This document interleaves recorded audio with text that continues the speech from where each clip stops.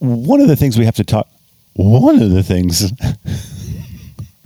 I'm like Scooby, one of the things we have to talk about when it comes to the changes with respect to Vista, whether we're talking about Rechurch or Vista 2.0 or what have you, is the different culture that we live in and how that affects the way we do church and who we are as a church. There's obviously a lot of things that do not change.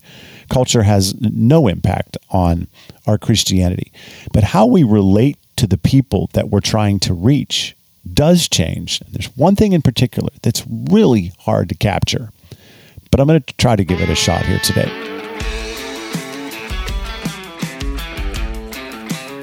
Hi, it's Pastor Mike. Welcome to my thrice weekly 7-minute podcast where we're just trying to do three things. One, just be practically helpful. Number two, talk about who we are, where we are as a local church. And three, try to stay on the cutting edge of the renovation God's doing in his global church. We call it Rechurch.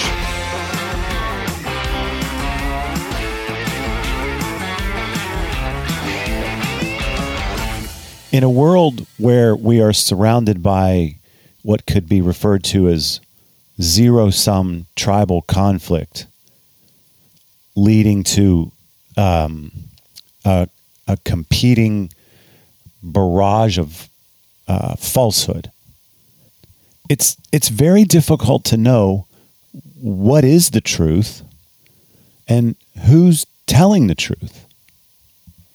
So here's what I mean. A zero-sum tribalism means that where one group or one side gains, the other loses. No one's working for a win-win. It's zero sum. If you take some from over here, you lose some from over there. And that's the way sort of the power structures in our world are operating right now. I must gain, you must lose in order to consolidate and secure the power that I seek. Now, the agency that used to police truth and falsehood, power, were journalists. They wore a badge. There was a badge of pride that no one liked them. They were like the referees.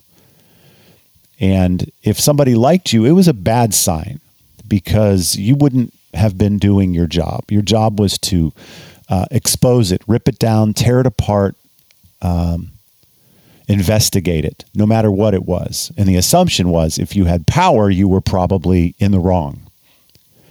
What's happened is journalistic outlets and organizations, by and large, have instead decided to join a particular power structure, and now they are perpetuating the falsehoods, the zero-sum approaches of those power structures. So it's really each power structure has their own communications department, aka media outlets. So where are the groups of people that are bringing balance to our world? They are few and far between. Maybe the one thing I would want to say today is be aware of that. Be aware that not just in the world of internet searching and information gathering are you subject to the algorithms that feed you information that confirm biases that you already have. The same is happening through general media and journalistic outlets.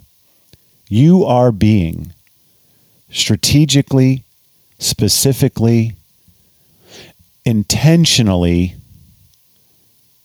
fed information in order to pull you in to these zero-sum conflicts.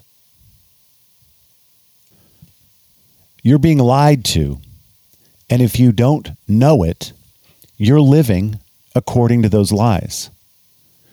Now, I'm not speaking about any particular lies. I'm not speaking about any particular cultural power structures. I'm not speaking about politics in general. I'm not speaking about anything specific here. I'm talking about the overarching idea and reality, the manipulation of your mind, the information that you're gathering is extremely sophisticated in today's world.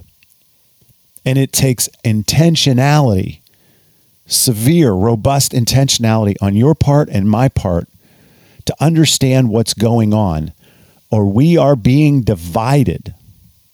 In any number of arenas, we are being divided on purpose. And there's nothing worse for the human race than to be arbitrarily divided and then used by those power structures to advance their agendas and to secure their ideologies in your life. As a church, and not specifically or particularly from the pulpit, I'll do my part. We will do our part to always preach what we understand to be true about God, about Jesus, about the way he designed this world to work, about humanity, all of it. But the church at large, you and me as individuals,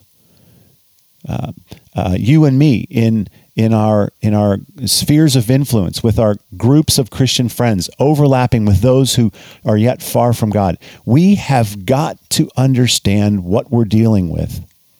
Learn how to sort through the lies and find the truths ourselves, but then also to know how to help others see what's going on and find their way to the truth in this world.